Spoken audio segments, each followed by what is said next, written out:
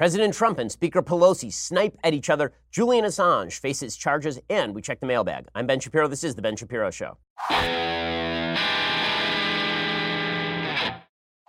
Well, it's a busy Friday. The president also declassifying all sorts of material via his Attorney General, William Barr. We'll get to that. Theresa May, the Prime Minister of Britain, stepping down. We'll get to that as well. We'll get to all these things. But first, you've heard me talk about Helix mattresses for years. Helix makes the best, most comfortable mattresses designed to fit your unique body type and sleep preferences. And now the makers of Helix bring you a new brand focused on organic, all-natural mattresses. It's called Birch. The Birch mattress isn't just comfortable, it's also great for the environment. It's made with all-natural materials, breathable wool, sustainably sourced directly from New Zealand farmers, organic latex tapped from rubber trees, sustainable steel springs that contour to your body. Birch is one of the best and most affordable organic mattresses out there.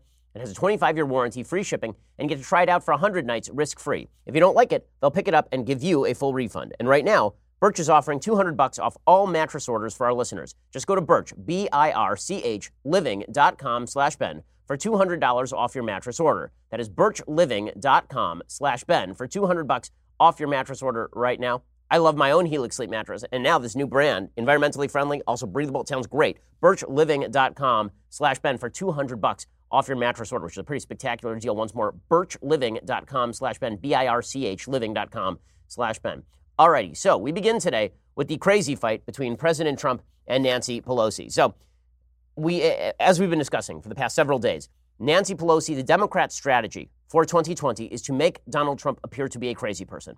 This is their chief strategy. And Nancy Pelosi is basically a suicide bomber doing this. I mean, I don't mean literally, obviously. I mean, politically speaking, Nancy Pelosi has basically strapped on the crazy vest, and she says, if I act crazy, it will get Trump to act crazy. I'm only elected by the people of San Francisco.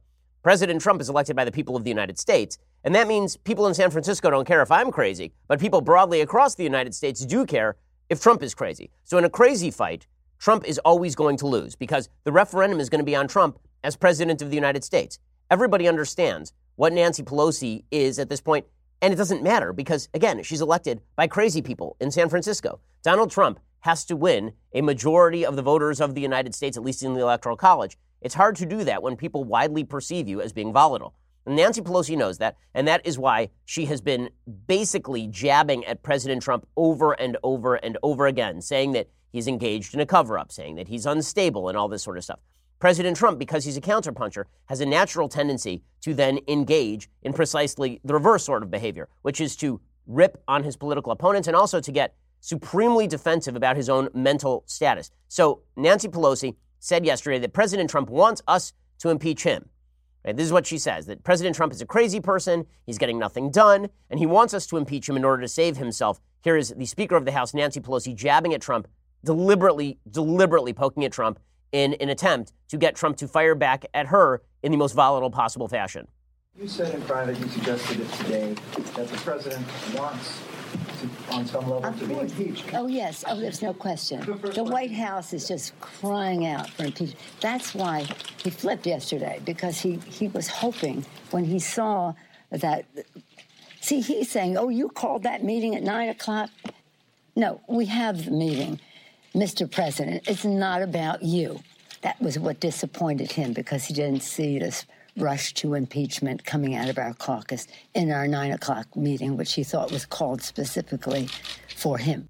Okay, so then President Trump fired back. So with Nancy Pelosi jabbing at him over and over and over, President Trump fired back yesterday repeatedly. So first, Trump ripped crying Chuck and crazy Nancy. He did this in the Roosevelt Room of the White House, flanked by farmers who he was giving a sort of bailout to in the aftermath of his Chinese trade war. Here's President Trump ripping into crying Chuck and crazy Nancy. And again, as I've been saying for days, I have a lot of sympathy on an emotional level for President Trump, who's being slapped around by Democrats, who's being unfairly treated by Democrats. I really do think that these investigations are not directed toward criminal activity. They're directed toward getting under Trump's skin. Democrats have successfully done that, and that's why the president should not allow them to do it. Look, that's a hard job. I've been through it myself. It's very rough. But the president, if he wants to win re-election, this is not the strategy for doing it. Here's the president ripping into crying Chuck and crazy Nancy. She said I walked into the room right next door yesterday and walked in and started screaming and yelling. Just the opposite. Just the opposite. Because I know that they will always say that, even if it didn't happen, because this happened once before. I walked out. I was so calm. So I walked into the cabinet room. You had the group, Crying Chuck, Crazy Nancy. I tell you what, I've been watching her, and I have been watching her for a long period of time. She's not the same person. She's lost it. So he's firing back. And listen, as a Republican, as a conservative, Nancy Pelosi has a lot of this coming, but that's not really the question. The question is this strategically smart for the president to get down in the mud with Nancy Pelosi and have a crazy fight when, again, he is the one who's going to be up for presidential reelection? And then it gets worse because President Trump then calls up his own aides, people who work for him, to testify that he did not throw a tantrum. Well, if you're trying not to appear volatile, probably the worst way to do that is to get your own employees, come on over here, Bob, and tell them I'm not volatile. Come on over here. Tell them I'm not crazy. Jim, you work for me. Tell them I'm not crazy. This is not the way to do this. Here's the president doing this. Kellyanne, what was my temperament yesterday? Very calm, no temper tantrum. I told the Facts First crowd as they published that you were fuming, temper tantrum, rage, lost it, that's just a lie. Mercedes, you're always a straight talker. You were in that room yesterday? Yes, sir. What was my attitude when I walked in? Did I ever scream? No, you were very calm and you were very direct. And you sent a very firm message to the Speaker and to the Democrats. What was my attitude yesterday at the meeting? Mercy's right. Kellyanne's right. You were very calm, and you laid out the case. You had a lot of numbers. Oh, no. So, again, do you laugh or do you cry? I mean, really, Mr. President, if you do not want to appear volatile, if you don't want to appear like a crazy person, probably what you shouldn't do is appeal to all the people who work for you to testify as to what a great dude you are. Right? Let's say that somebody called me volatile. You know what I probably wouldn't do is call in my producers. I wouldn't call in Nick and both Mikes. I wouldn't call in my producers and then say, guys, tell them I'm not volatile. Tell them right now. Tell them I'm a wonderful boss. That just what? Like, how is this in any way strategically smart? Again, I get it emotionally. I do. I'll say that 1,000 times over. I get where the president is coming from emotionally. I get where Trump is coming from. But if the rip on you is that you're volatile, and then you proceed to show that you're volatile by calling on Mercedes Schlapp, who works for you, and Kellyanne Conway, who shills for you on television, to testify as to your innate genius, I don't know how is that productive? And then Trump keeps doubling down. He says, Nancy Pelosi is a mess. Again, all of this may be true. Nancy Pelosi is a mess. Yesterday, I played a clip of her on my radio show in which she is utterly inarticulate. It sounds like she's doing a Dadaist poem from the 1930s with some jazz music in the background. She's not speaking in complete sentences.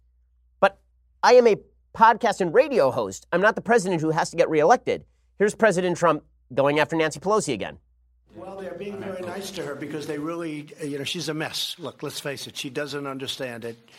And they sort of feel she's disintegrating before the rush. She does not understand it. They want to have her understand it before it's finished. It's signed, as you know. Mexico's approved the deal. Canada's approved the deal. And they're waiting to get a signal for her. Pelosi does not understand the bill. She doesn't understand it. Even though unions are in favor of it, farmers, everybody just about is in favor of it. Okay, so, and then he concludes this little riff, which went on for many, many minutes in the middle of this press conference with the farmers standing behind going, oh my God. Trump concluded this. I mean, this all goes under bad Trump, honestly. Like, there's good Trump and bad Trump in my good Trump, bad Trump matrix. This is all bad Trump. Not because it's morally evil or anything.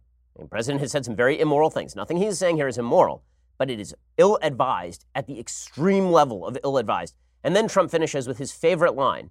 He says he's an extremely stable genius. This is like when people tell you they're exorbitantly wealthy or incredibly brilliant.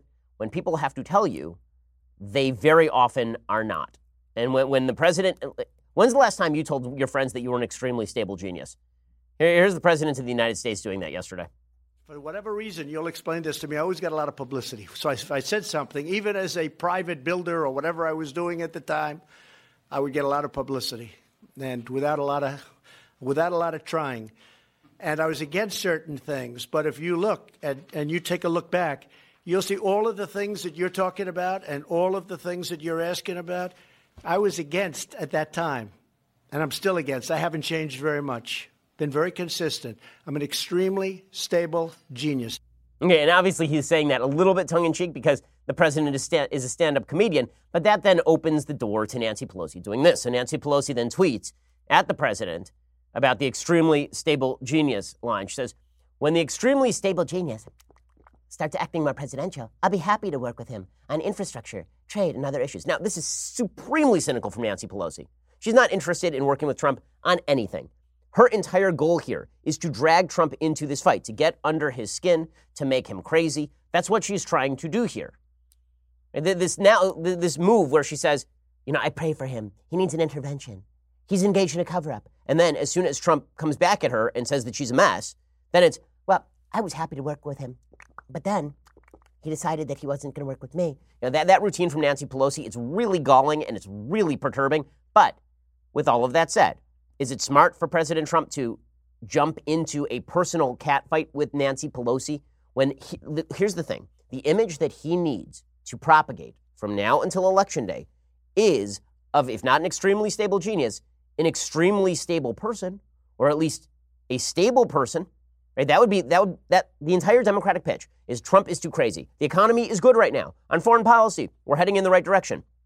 Democrats must create the image that the president cannot be trusted with power because he's a crazy person. And thus, you must hand it over to old Joe, slow old Joe. You remember old Joe. That's really their campaign. They should make their campaign slogan, Democratic campaign slogan 2020. You remember old Joe. That's the entire pitch. I've been saying for years, the Democratic campaign was going to be the 1920 Warren G. Harding campaign, a return to normalcy. That was Warren G. Harding, the Republican Party's pitch in 1920. Woodrow Wilson had lost it. He was senile at that point, and the Democratic Party had followed him so far down the chute that Woodrow Wilson's wife effectively governed the country as president of the United States in the middle of Woodrow Wilson's senility as of 1919. And so Republicans said, okay, we just want normal. How about normal again? That's what Democrats are trying to do. In order to make that happen, they have to portray the president as abnormal. The president should not be helping them out in this quest.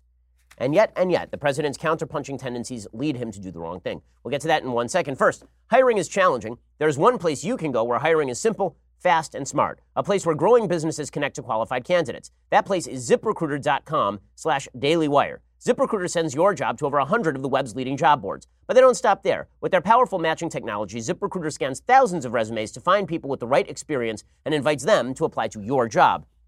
As applications come in, ZipRecruiter analyzes each one and spotlights the top candidates so you never miss a great match. ZipRecruiter is so effective that 4 out of 5 employers who post on ZipRecruiter get a quality candidate through the site within the very first day. There's a reason we use ZipRecruiter right here at the Daily Wire. Right now, my listeners can try ZipRecruiter for free at this exclusive web address, ZipRecruiter.com/dailywire. That's ZipRecruiter.com/DAILYWIRE. ZipRecruiter.com/dailywire. ZipRecruiter is indeed the smartest way to hire. ZipRecruiter.com/dailywire. Go check them out right now, the smartest way to hire. Okay, so President Trump finishes his attacks on Pelosi.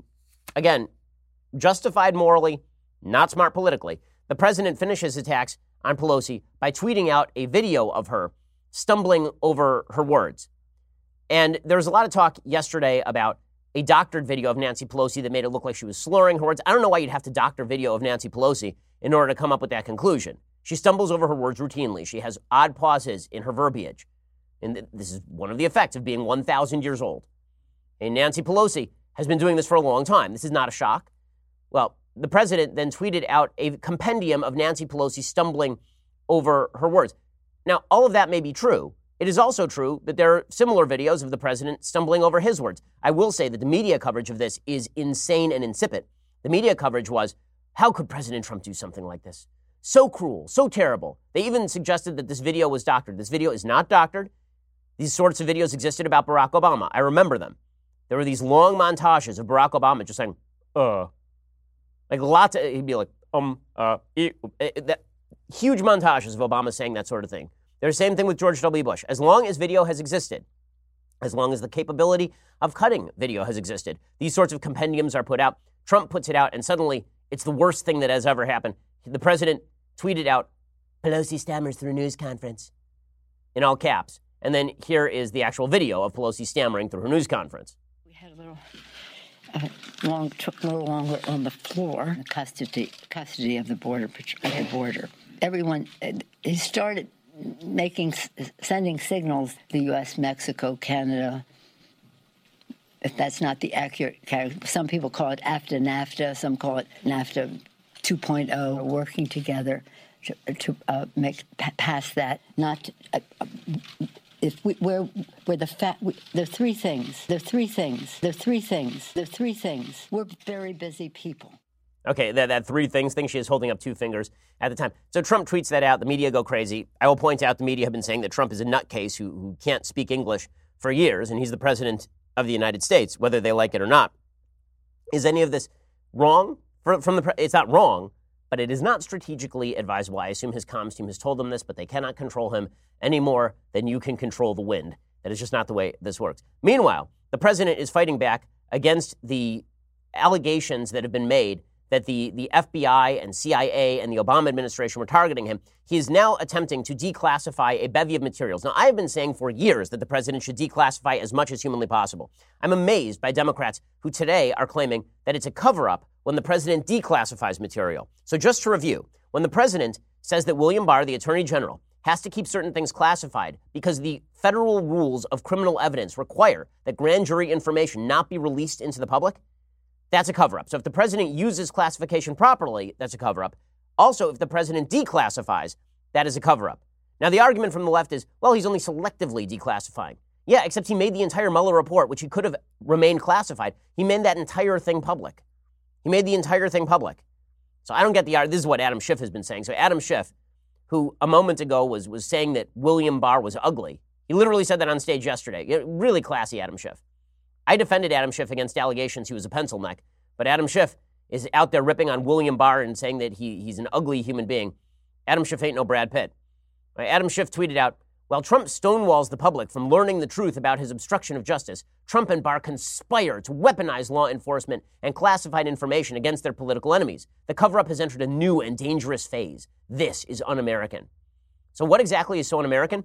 Trump has now given Barr the power to declassify intelligence related to the Russia probe. So just to get this straight, Schiff is accusing Barr and Trump of using classified information against their political enemies.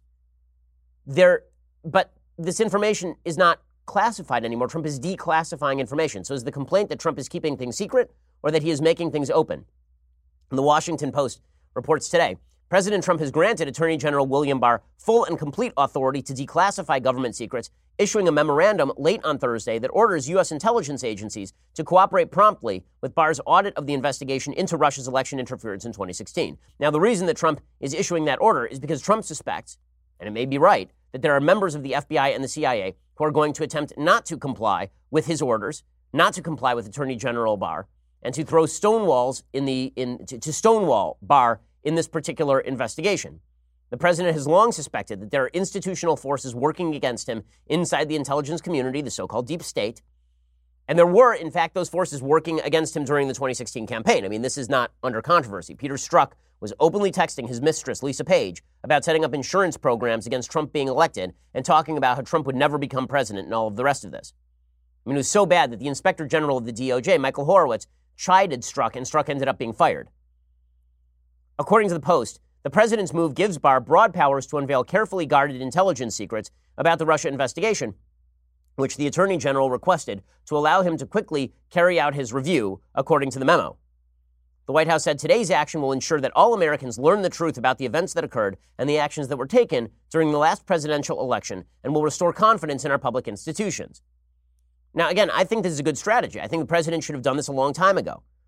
There were a lot of complaints that the FISA warrant against Carter Page was unjustified, that it was based solely on the Steele dossier, that it was basically concocted by Trump's enemies to go after people who worked with Trump during the campaign. And I've been saying for years on this program, okay, so why doesn't the president just declassify that? If that's true, just declassify it. I am for more information in the public view. By the way, I was for the Mueller report becoming public. I'm still for as much of the Mueller report becoming public as is legally permissible. I'm not in favor of any sort of cover-up. I want more in the public eye, not less in the public eye.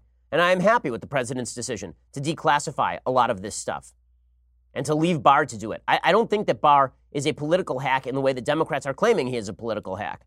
I think the president has legit questions. I think Trump has legit questions about what exactly went down during the Trump-Russia investigation. And those questions are not illegitimate in the way that so many Democrats seem to be suggesting that they are. Conservative lawmakers have insisted to friends in the administration that declassifying documents will help Trump protect his presidency and further distance himself from any political fallout from the Russia investigation. The move is likely to further anger Democrats who have said that Barr is using his position as the nation's top law enforcement official to aggressively protect the president and attack his critics. Again, declassifying material that we've been talking about for 3 years seems to me a much better strategy than allowing selective leaks of those materials from Congress, from members of the intelligence community. Remember, Andrew McCabe, for example, lost his pension and his job with the FBI because he was leaking material to I believe it was the Wall Street Journal and the Washington Post. That material happened to be about Hillary Clinton and the FBI's ongoing investigation. Nonetheless, if it comes to selective leaks being made by so-called members of the deep state versus broad declassification of materials that we've been talking about for years, I'm very much in favor of Trump declassifying a lot of this stuff. Now, is Trump right to be suspicious about the handling of the Trump-Russia collusion case? I think there are certainly questions to be asked at this point. Aaron Klein has a really interesting piece over at Breitbart. Aaron is a good reporter, and he has a piece talking about William Barr's statements last week. So last week, William Barr appeared on TV, and there he explained that what was interesting is that this investigation was handled at the very senior level of these various departments. It wasn't handled sort of in ordinary fashion. The thing that's interesting about this is that this was handled at a very senior level of these departments. It wasn't handled in the ordinary way that investigations or counterintelligence activities are conducted. It was sort of an ad hoc small group, and most of these people are no longer with the FBI or the CIA or the other agencies involved. I think there's a misconception out there that we know a lot about what happened. The fact of the matter is, Bob Mueller did not look at the government's activities. As Aaron Klein points out, there was a report from the Washington Post back in June of 2017 specifically talking about how this investigation was carried out. In a second, I want to talk a little bit about some of the questions that are legit about the investigation, the Trump-Russia investigation. Again, I am skeptical of the claims that this thing was initiated totally in bad faith. My considered take, based on the evidence at this point, is that it may have been initiated in good faith, and then it quickly morphed into a bad faith effort that may not have been completely conscious. It was people who were simply looking for evidence that confirmed their prior biases against President Trump, and that's how that investigation seemed to proceed. We'll get to that in just a second. First, We the People Holsters offers custom-made holsters, all produced in the United States. They design their own holsters in-house. That means they don't use any third-party molds for their holsters. Instead, they design every unique mold in Las Vegas in order to best fit each and every firearm perfectly. They are constantly updating designs. They add new designs every month. That lets them stay up to date on the newest models that come out. These holsters are fantastic. I have one. We the People Holsters even have their own 3D design team. They measure every micromillimeter of their guns to ensure the perfect fit. Their unique, intuitive clip design allows for you to easily adjust both the cant and the ride of your holster so that it will fit comfortably and securely at all times. Every holster also has an adjustable retention, which is signaled with a click sound that lets you know that your firearm is securely in place, which seems pretty important. If ever you want more tension, you can just tighten one screw and you are done.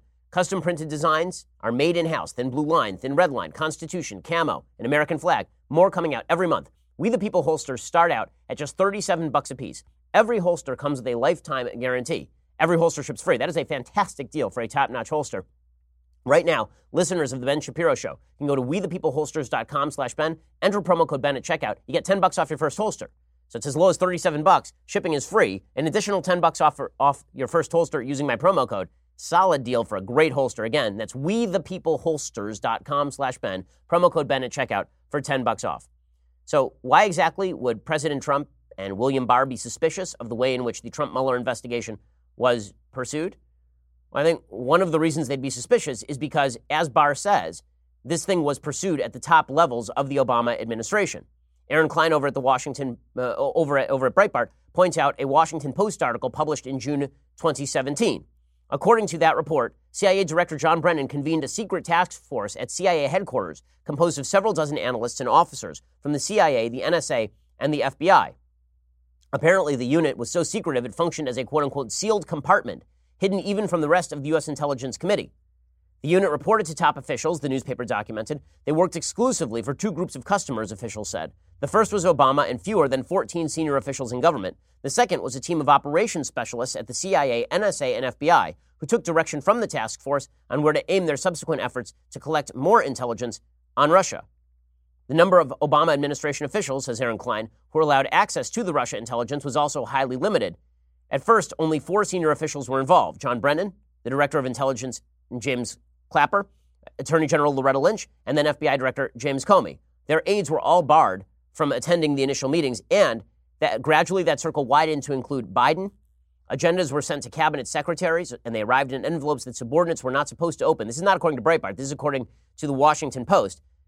When closed cabinet sessions on Russia began in the White House Situation Room in August, the video feed from the main room was even cut off during meetings so that aides were not able to see what exactly was going on behind closed doors. Does all of this make you at least a little suspicious? I think it's not unreasonable to be suspicious. That's why declassification would be useful. The more we see, the better at this point. And meanwhile, in other news, Theresa May, the Prime Minister of Britain, is now officially making it clear that she has resigned. She's making way for a new Prime Minister after she failed to shepherd through Brexit.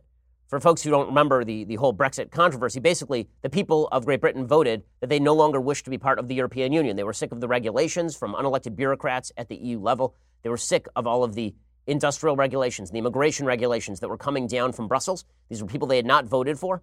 And basically, they kicked back. They said, we're not interested in this. They voted for Brexit. And then the politicians in Britain got scared of the EU because the EU said, okay, well, if you leave, we're not going to make a deal with you on trade. If you leave, then we are basically going to blackmail you. And the politicians in Britain said, well, we're scared of that, so we're not going to leave, basically. And they kept proposing deal after deal after deal. They kept being rejected, deal after deal after deal. May finally turned in the keys to the car. She basically said, I can't do this anymore. I don't have any deals on the table I am capable of pushing at this point. Here she was today explaining why she's leaving. It is and will always remain a matter of deep regret to me that I have not been able to deliver Brexit. It will be for my successor to seek a way forward that honours the result of the referendum. I will shortly leave the job that it has been the honour of my life to hold. The second female Prime Minister, but certainly not the last. I do so with no ill will, but with enormous and enduring gratitude to have had the opportunity to serve the country I love. Yes, obviously, she's pretty upset about everything that's been going on. She was trying to negotiate a deal, like in her defense, she was trying to negotiate a deal that allowed Britain to keep a lot of the trade benefits of being part of the EU without keeping some of the regulations. And she presented a deal that was insufficient. She kept presenting it over and over. People kept voting it down. The people of Britain want out. How do we know they want out? Because in new polls, the Brexit Party, which did not exist until 5 minutes ago, led by Nigel Farage, who's become sort of an American fixture in media, thanks to the popularity of Brexit. Nigel Farage is now leading in the polls. His party is getting more voters combined than Conservative and Labour, which is an amazing, amazing statement right now. Now, is he going to end up being prime minister? Probably not. Probably the Conservative Party is now going to nominate somebody, to put forward somebody at the top of their list, like Boris Johnson, the former mayor of London, who is this very colorful figure, almost a Trump-like figure at the head of their party, who will likely be the next prime minister. He's the odds-on favorite in betting markets to be the next prime minister of Britain. His sole job will be to deliver Brexit. If that's a clean Brexit, it's a so-called no-deal Brexit, then it's a no-deal Brexit, meaning they don't make a pre-existing arrangement with the EU. They just say we're out. Now, I think that what May was trying to mitigate against was leaving, and then there are some economic consequences to that because the EU tries to punish the UK for leaving. And at that point, the Conservative Party pays the price for having implemented Brexit. But it's obvious that her own party wants it. She can't stand up to her own party. It's the people of Britain want this, and they are sick of being told by their political class not to move forward with this. We spoke yesterday on our radio show with Douglas Carswell, who is the founder of Vote Leave and a former member of the UK Independent Party, and he discussed the fact that all of this was eventually going to lead to the people of Britain getting what they wanted. There was a referendum. That referendum remains popular. That referendum was to leave the EU, and the Remainers, who are much of the political class, are simply not up for it. Carswell, by the way, is not a trade restrictionist, so there's been a lot of lying press about what exactly Brexit is designed to do, that Brexit is designed to basically erect a wall around Britain or something like that. I know many of the leaders of the Brexit movement, including people like Daniel Hannan, who was pushing to eliminate his own job. He was a member of the EU Parliament, and he was pushing to eliminate his own job. And he's been saying for a long time he's a free trader, but having a free trade relationship with the EU does not require you to accept Brussels' determination on who gets to live in Britain, for example. May said, she said, quote, "I believe it was right to persevere even when the odds against success seemed high. It is and will always be a matter of deep regret. I have not been able to deliver Brexit." So she now joins a series of Conservative prime ministers who have fallen over the question of Britain's relationship with Europe. David Cameron, John Major, Margaret Thatcher, all of them were ousted in part because they could not get their party to agree on how closely tied Britain and the continent should be, according to the Washington Post. May had spent 2 years negotiating in secret a Brexit withdrawal deal with the EU, only to see it rejected 3 times by the House of Commons. Many of her own Conservatives refused to support her. Earlier this week, she was still vowing to push on, offering a tweaked version of her Brexit plan. It was rejected so swiftly and resoundingly by so many lawmakers, including members of her own cabinet, it became clear that she was going to be ushered out very, very soon. Now, there are a bunch of people who are jockeying for position inside the Conservative Party. As I say, Boris Johnson, who once said that his chances of being prime minister are about as good as the chances of finding Elvis on Mars, is the current favorite in opinion polls and betting markets to become the next British prime minister. On Friday, Johnson came forward and complimented May on a very dignified statement. He tweeted his thanks to her for her stoical service and said it was now time to follow her urgings to come together and deliver Brexit. Nicola Sturgeon is a leader of the Scottish National Party and added that that Johnson was some form of hypocrite. Johnson is popular with the Conservative grassroots. He served 2 terms as mayor of London, which traditionally votes Labour, proving he has some cross-party appeal. He lost support in some circles after the 2016 referendum. He put himself forward as the face of the Brexit campaign. He served as foreign secretary under May, but he had already left. Anybody who is still basically in this cabinet is not going to be prime minister anymore. Other possible contenders, former Brexit secretary Dominic Raab, environmental secretary Michael Gove. Raab is sort of the outsider pick to be prime minister if it is not Boris Johnson. Any lawmaker can put their name forward as long as they have the backing of 2 Conservative members of Parliament. So it'll be interesting to see where they go from here. It is obvious, though, that the people of Britain have effectively rejected, and Conservative Party members have effectively rejected the idea of some sort of soft deal with the EU, which hopes to govern them from above. And frankly, good for them. Good for them. I was in favor, as much as I followed it, I was in favor of Brexit, and the British people voted for what they want, and they should get it. Alrighty, so in a second, we're going to get to the news that Julian Assange is now being prosecuted under the Espionage Act. We'll talk about the complications inherent in that sort of prosecution. First, with all the hype about Alabama and the never-ending Russia investigation, you may have missed the recent study in the journal Cell Metabolism. I know. It's not like it's not your favorite reading, but scientists have suspected a correlation between growing rates of obesity and processed foods. What this study discovered was that these foods also appear to lead people to overeat. The bottom line is this: you need fresh fruits and vegetables in your diet. That's why I recommend you start taking Field of Greens by Brickhouse Nutrition. Just 1 scoop of Field of Greens has a full serving of real USDA-certified organic fruits and vegetables. It helps boost your immunity using antioxidants, prebiotics, and probiotics. This is real food. It's not just fake supplement lab powder. Just read the nutrition facts panel on the side. Right now, get 15% off your first order when you go to brickhouseben.com and use the offer code BEN. You know you're not going to start cooking fresh vegetables and fruit every day, so let's not pretend. Get 1 full scoop of fruits and 1 full scoop of vegetables every day with Field of Greens. brickhouseben.com. It's a healthier way to live. I'm big into nutrition. It's a great product. brickhouseben.com. That's brickhouseben.com. Remember to use offer code BEN for the special deal. Brickhouseben, because I'm a brick house. brickhouseben.com. Go check it out right now. Okay, in a second, we'll get to Julian Assange, the prosecution against him on espionage charges. We'll get to that. Plus, we'll get to the mailbag. First, you're going to have to go over and subscribe. DailyWire.com, $9.99 a month. Get the subscription right now. You get all sorts of goodies. We have a Sunday special with Newt Gingrich coming up this Sunday. You get it on Saturday. You get 2 additional hours of this show every single day, which is a lot of content. You also get access to our Daily Wire Backstage. We're doing one next week. You get access to all sorts of goodies. You get to be part of our mailbag, which we're going to be doing momentarily. Like, all these things can be yours for the low, low price of $9.99 a month, or on an annualized basis, $99 a year, which, as you may know, I know you're doing the mental math right now, that is cheaper than the monthly subscription. If you annualize that monthly subscription, you get this Leftist Tears Hot or Cold tumbler, which is magnificent. Look at it. Behold it. Gaze upon it. Enjoy it. But you'll enjoy it more if you have one. Go check it out right now over at dailywire.com. Also, please subscribe and leave us a review at YouTube, at iTunes. That always helps with our rankings. We were the 2nd largest podcast in America overall, according to Podtrac last month. Help us get to number 1 by going over to YouTube and watching, telling all your friends about it. We are the largest, fastest growing conservative podcast and radio show in the nation.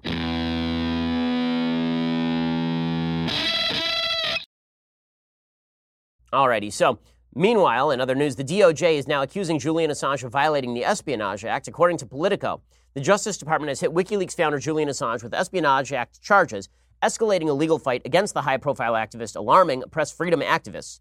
The DOJ had previously only indicted Assange on a single count of conspiracy to commit computer intrusion. Thursday's revelation of the additional 18 charges filed in the Eastern District of Virginia means that Assange could face significantly more prison time if found guilty. The alleged Espionage Act violations relate to Assange's complicity with Bradley Manning, a former U.S. Army soldier who was convicted in July 2013 of violating the Espionage Act after he shuttled troves of classified government information to WikiLeaks. Officials said that Assange solicited the information from and then brazenly published details that put the government's human sources at risk. Now, the original charges suggested that Assange was working with Manning to actually hack the government. And that was the original charge. And that charge may or may not have been sustainable. Now they are charging him under the Espionage Act. Now, traditionally, the Espionage Act has been used against government officials like Manning, because if you are a traitor to the United States who decides to hack into classified information and then reveal it to the public, you're violating public trust. You're not allowed to treat classified material that way unless you happen to be Hillary Clinton.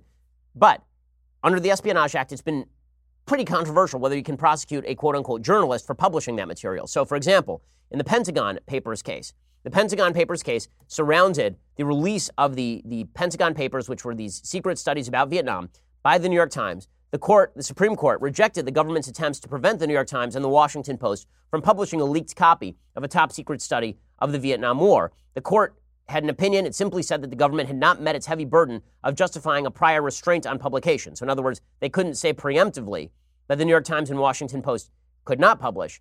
However, the court did say that you might be able to punish somebody after the fact for having published. Prior restraints require a greater burden of proof than punishment after the fact. Also, you have to ask what kind of classified material is being published. Is it classified material that does damage to the United States in terms of PR, or does it actually put human beings at risk? So, for example, Justice Potter Stewart, who wrote a concurring opinion in that case, he said he was convinced that the executive is correct with respect to some of the documents involved, but I cannot say that disclosure of any of them will surely result in direct, immediate, and irreparable damage to our nation or its people. Well, that's not the case with a lot of the documents that were promoted by WikiLeaks. They included actual material sources of intelligence, the names of people who are cooperating with Americans in Afghanistan, in Iraq. It put people's lives at risk. The State Department begged Assange not to release that stuff. Assange went ahead and released that stuff anyway. Now, one thing that's always been very fuzzy is, does this mean that the press have some sort of different rights than any other normal human being? Like, freedom of the press under the First Amendment is not a suggestion that you get a badge that says journalist on it and now you have extra rights. Freedom of the press means that the government cannot stop you from printing things. However, can the government stop you from revealing classified information that endangers American soldiers overseas? The answer there is probably yes. The answer that otherwise, they couldn't really prosecute anybody for even hacking into America's documents and then revealing them. Like, why there should be a journalistic exception to this rule is beyond me. However, the government should, in fact, have to prove that the material that they seek to restrict is presenting a serious danger, because otherwise you can't have any government oversight at all. You can't have whistleblowers, you can't have leakers, you can't have any of that stuff. So this does present a serious constitutional issue. One of the issues also is whether Julian Assange is entitled to those protections, given the fact that Julian Assange may in fact be basically a Russian front. If Julian Assange is a Russian front, then this is not just a matter of a quote-unquote journalist revealing information, then it's a matter of an enemy party revealing information about the United States directed at damaging the United States. It raises all sorts of kind of fascinating legal issues.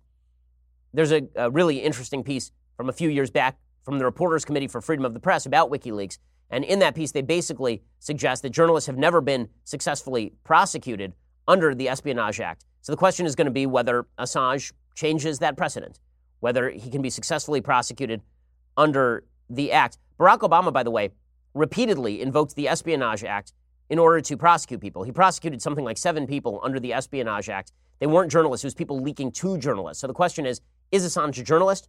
Is Assange a leaker? Was he participating in the hack? That's the real question here. But it's kind of fascinating because obviously Assange raises serious press freedom issues. And as I say, I don't think this is unique to the Trump administration, the attempt by the press to play this as Trump cracking down on the press because he doesn't like Julian Assange. I was there like 5 minutes ago when President Trump was praising WikiLeaks. So this is not personal animus that Trump has against Julian Assange or anything like that, or personal animus for the DOJ against WikiLeaks. WikiLeaks has been an extraordinarily dangerous player in this space for a decade at this point. Alrighty, it's time for some mailbag because it is a Friday, so let's jump right in. Javi says, "Hi, Ben.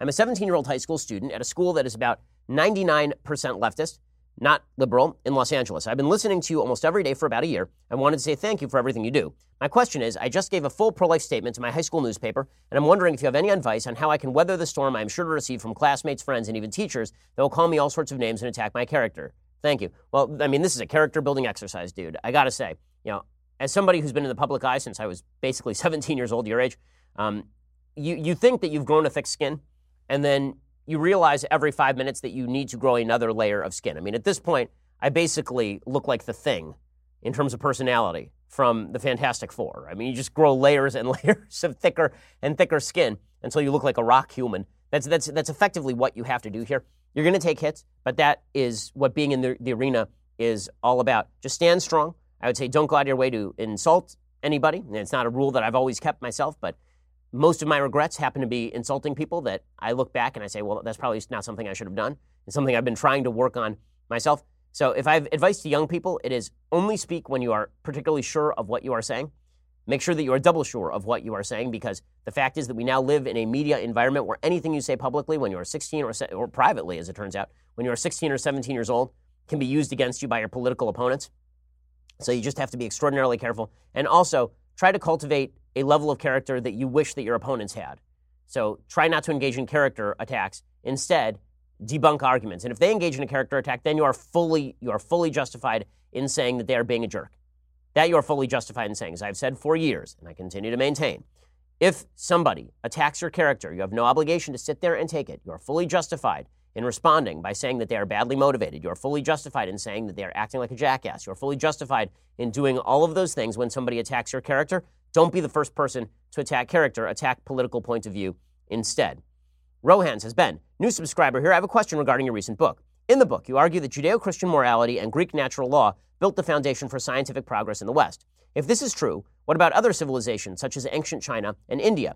These civilizations made important discoveries as well, but did not have the same foundation as the West. Also, the Roman Empire made great technological advances before Judeo-Christian influence. Thank you for all you do. Best, Rohan." Well, the truth is that the vision of modern science, the idea of hypothesis and hypothesis being rejected by evidence, that sort of science, experimental science, is unique to the West. There's a difference between technological progress, which does exist in a vast number of civilizations, and that technological progress is generally linked to the human need to overcome the environment around them.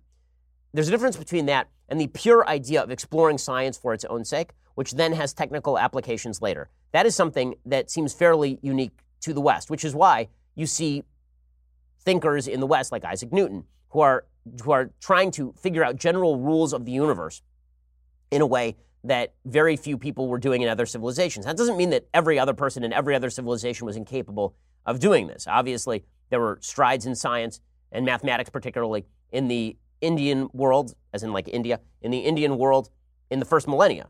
But the great expanse of science was deeply wedded to, historically speaking, the Judeo-Christian belief that in order to investigate God, you had to investigate God's universe. And that was tied to a Greek natural law, evidentiary-based position, that the way to discover natural rules was to look at the evidence. I mean, that's an Aristotelian idea. So, as I say, this is not to discount any of the discoveries of other civilizations. The question is why the West did it best. And the answer is that the West did it best not just because they were making technological advances. Again, technological advances exist throughout history. The question is, why is it that the West came up with this idea of science, this generalized idea of science, which was then used to create tremendous technological change far beyond what you get if you were just in a field and you needed to figure out how to make a plow work better, for example. There is a difference between generalized science and technological and kind of incremental technological change. Eli says, "Hi, Ben, it's my birthday. Can I get a shout out?" You just did, my friend. Michael says, "Ben, what do you think of the post-Keynesian argument that says government deficit spending, as long as we're not at full employment, is a net positive on the economy, that is putting more money into the economy than it's taking out, while surpluses are a net drain since the government is taxing more out than it is spending back in?" Well, I don't believe in government surpluses as a general rule. I don't think that the government should be taking in money unless they intend on using that surplus for something useful. A government surplus is effectively the government confiscating wealth from people that they do not use, and that seems to me a confiscation that is unjustified. As far as the post-Keynesian argument, the general argument that government deficit spending is inherently a good, that widespread government deficit spending is inherently a good, it's good until it's not. Just like credit card spending is good until it's not. It's great. You can buy all sorts of stuff. And then the credit card bill comes in, and then things go to hell in a handbasket. Right now, the United States is riding on the fact that we are the most powerful economy in the world and in world history, that there are no near rivals for it, and thus the dollar remains strong. People continue to invest in our bonds and all of the rest. That's true so long as we don't radically regulate our economy, raise taxes, engage in Green New Deal type silliness. But there will come a point where people are going to recognize that $21 trillion in debt ain't getting paid off anytime soon. And when that happens, then we're cruising for a bruising. Joshua says, hey, Ben, so I'm currently serving the military, looking for a new career when I exit. First of all, thank you so much for your service. You're doing something I didn't do. I have nothing but admiration and really respect for that. Law has been something I've always been interested in. I was wondering what law books you could recommend to learn the basics of constitutional law and or criminal law. Thanks. Well, criminal law, I mean, there are some pretty good criminal law textbooks that are out there. I would say in terms of constitutional law, some of my favorite books on constitutional law include A Matter of Interpretation by Justice Scalia, a very slim volume that sort of explains constitutional theory. I disagree with him about stare decisis, but his general take on how to read constitutional text is correct. I think that you should check out Robert Bork's The Tempting of America, which is a really nice history of the court and what exactly the court has done throughout American history. Mark Levin has a really good simplified version, I think, of Bork's book called Men in Black from maybe 15 or 20 years ago. That's a pretty good synopsis of how the courts have usurped power. All that stuff is pretty good. And then obviously read the basics, the Federalist Papers, read the Constitution itself. The Heritage Foundation has a wonderful guide to the Constitution with case references and everything. I'd recommend going and picking that up from Amazon. Robbie says, hey, Ben, why isn't making adoption more affordable at the top of most Republican policies? I know Alabama, where I live, is kicking butt at adoption in the state right now. My wife and I have looked into ourselves a few times. The financial side can be pretty daunting. Generally, I'm in favor of government being involved in it as little as possible, but can it be considered conservative to think that tax dollars should go toward taking care of orphans and putting them in a loving home? Trying to reconcile my feelings on adoption with my small government feelings. Shapiro Haley, 2024. As far as making adoption simpler, yes, regulations on adoption should be largely relieved. It should be easier for people to adopt. As far as tax incentives being driven toward adoption, I think that the tax rates generally should be lowered. As a libertarian, I'm not generally in favor of the government, quote unquote, promoting policy via tax dollars. With that said, we do have a tax system that right now has to care for people who cannot take care of themselves. And that going toward the taking care of orphans and then shifting them toward adoptive homes seems like a not terrible idea to me. Jacob says, hey, Ben, I just graduated from law school last weekend. Any stories or tips you can share on how to study for the bar exam? Memorize. I mean, that is all the bar exam is. It is just an enormous amount of memorization. So sit down with your text, I always use flashcards. Make a bunch of flashcards and then just drill yourself on the flashcards. Ryan says, hey, Ben, I was wondering your opinion on Edward Snowden. Is he a hero or an enemy to the United States? Do you think he should be pardoned? Also, do you think if Edward Snowden changed his name and sex like Manning, do you think he would have gotten a pardon from Obama too? Well, apparently that was the pattern because there was no reason for Chelsea Manning to actually be pardoned. Chelsea Manning was not in any way contrite about having hacked U.S. classified materials and then exposed it to WikiLeaks. So Chelsea Manning should still be sitting in jail, obviously. When it comes to Edward Snowden, I think two things can be true at once. One, some of the information we got from Edward Snowden was important for the public to know. And two, Edward Snowden is not a hero. Edward Snowden was pretty obviously working with the Russian government. And Edward Snowden, which is why he tried to take refuge in Russia, and Edward Snowden, I do not think is a good guy. So bad people can sometimes give you material that you need. This does not make you a hero. It means that you did something that is wrong, but it revealed good information to the public. This does happen on occasion. So the answer is sort of both. I don't think it's heroism to hack America's classified documents and hand them over in bulk to people who do not care about America's national security. At the same time, I'm glad some of that stuff is available to the American public so we know the extent of the government's surveillance upon us. Okay, time for some things I like and then some things that I hate. So, things that I like today. So, this is a stupid, wonderful movie. The movie is Olympus Has Fallen. I know it's old. I was only made aware of this recently. Sonny Bunch, who I will admit is my favorite movie reviewer, he said that Olympus Has Fallen was a great movie, which is to say that it was going to be retrograde and politically incorrect and all the rest.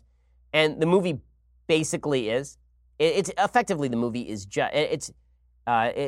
Basically, the movie is just Die Hard in the White House, except without half the clever dialogue. That's all the movie is. And it's fun. It's really fun. Also, I happen to really like Gerard Butler. I like Aaron Eckhart. So here's a little bit of the trailer. Mr. President, 5 minutes, sir. Evening, ma'am. Merry Christmas, Mike. Mustang, this is Big Top, bringing out the full package. Where'd that come from?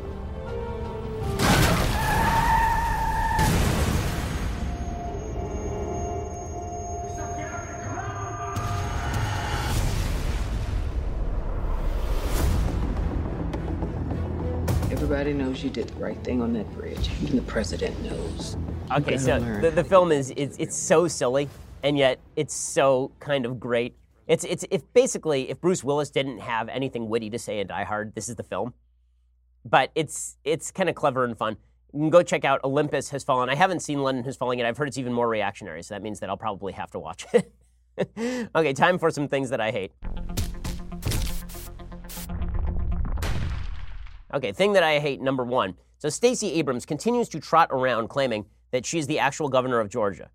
I mean, this is just crazy towns at this point. At a certain point, you do have to accept the reality that you lost the Georgia election by some 55,000 votes.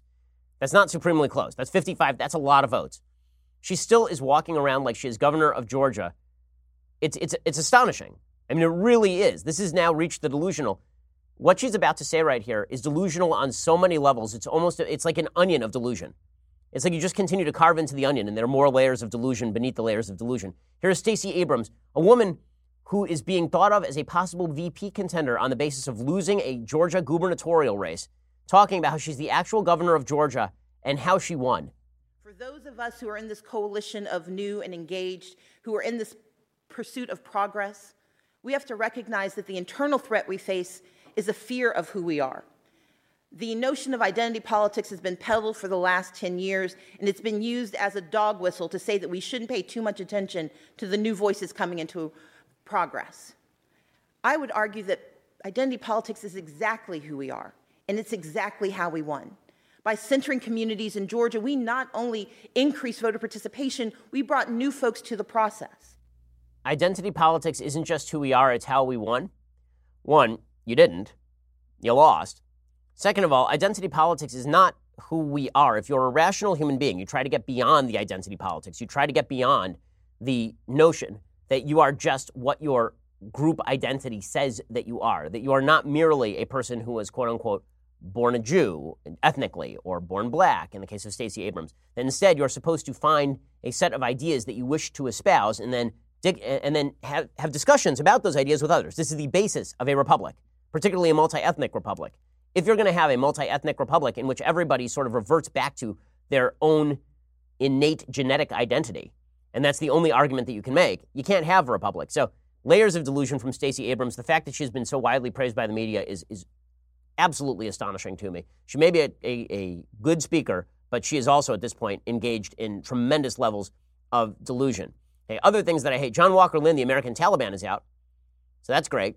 So John Walker Lindh, you'll remember all the way back from the beginning of the War on Terror. He was 17. He left his home in California in 1998 to study Arabic in Yemen. He then went to Pakistan in 2000, and then he went to Afghanistan, and he served as a Taliban volunteer in al-Qaeda training camp. And then he was held at a prison near Mazar-e-Sharif in Afghanistan, where an uprising claimed the first U.S. casualty of war, a 32-year-old CIA officer named Johnny Michael Spann.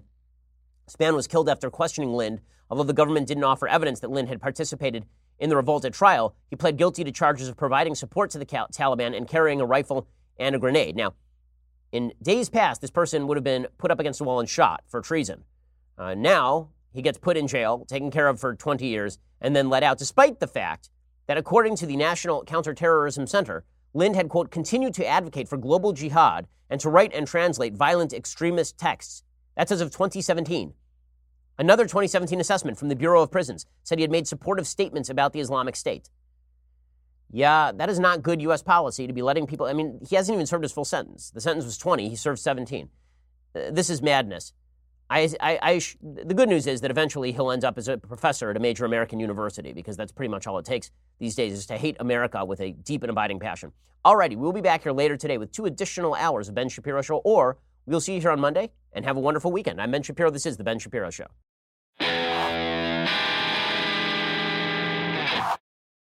This is The Ben Shapiro Show.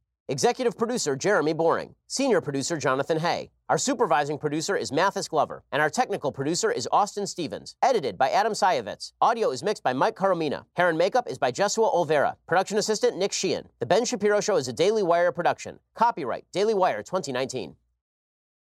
We'll get to more on this in just 1 second. First, Pure Talk believes in American values, and that free should mean, like free. So when you switch to Pure Talk today, you'll get a free Samsung 5G smartphone. There's no 4-line requirement, no activation fee, just a free Samsung that's built to last with a rugged screen, quick charging battery, and top-tier data security. Qualifying plans start at just $35 a month for unlimited talk, text, 15 gigs of data, and a mobile hotspot. Pure Talk gives you phenomenal coverage on America's most dependable 5G network. It's the same coverage you know and love, but for half the price of the other guys. The average family saves almost $1,000 a year. So I challenge you to choose a company that actually doesn't hate your guts and shares your values. Let Pure Talk's expert U.S. customer service team help you make the switch today. Go to puretalk.com/Shapiro to claim your eligibility for your free brand new Samsung 5G smartphone and start saving on wireless today. Again, go to puretalk.com/Shapiro to switch to my cell phone company. I've been using them for years. They're fantastic. You'll love them as well. Go to puretalk.com/Shapiro and claim your eligibility on that free brand new Samsung 5G smartphone. Start saving.